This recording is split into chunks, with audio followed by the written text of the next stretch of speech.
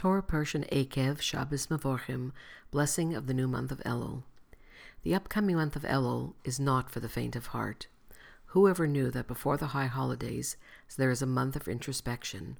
I used to think that it was reserved for Rosh Hashanah and Yom Kippur. Elul is the 12th and final month in the Jewish calendar. It is a month that connects the past year with the coming year, a time when we reflect on where we stand and where we should be going. Heavy enough? Here's a bit more. Every day except for Shabbos and the last day in the month of Elul, the shofar is blown. One of the many reasons given is that the shofar is supposed to awaken our souls well before Rosh Hashanah so that we can reflect on both the past year and how we are going to make, God willing, the next year even better. One thing I can say with certainty, Jews don't usher their new year in with parties as the rest of the world.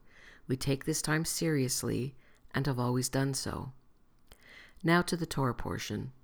In this week's Torah portion, Moses tells us about the blessing done after we eat a meal.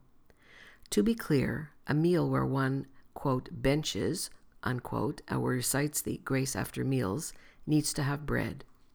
If you eat a meal without bread, you do the shorter after blessing. It is interesting to note that over time the grace after meals evolved and is now a series of 4 blessings composed over a millennium.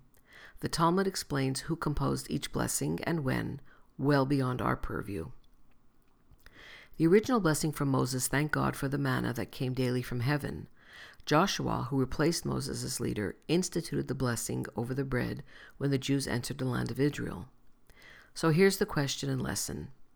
Why do we say the first blessing, composed by Moses for the miraculous manna, and not begin directly with the blessing composed by Joshua, as he and the Jews entered Israel and ate bread grown from the land through their sweat and toil? This week's Torah portion focuses on the dangers of entering the land of Israel.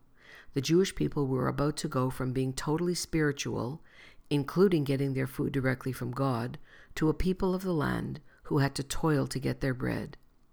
It was and still possible for us to forget that even though we tilled the land, harvested the wheat, and turned it into bread, that bread still comes from God.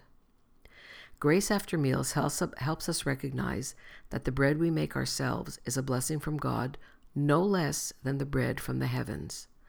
Both Joshua and Moses teach us to see the truth, that God is manifest not only in miracles, but also in nature, not only in the bread from the heavens, but also in the bread from the earth.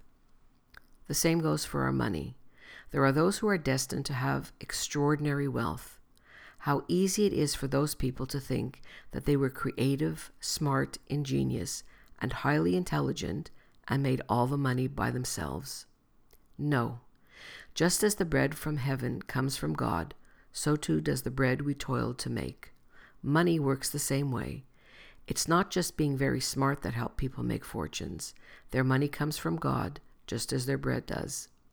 Ever hear the song, Hashem is here, Hashem is there, Hashem is truly everywhere? Fits perfectly here.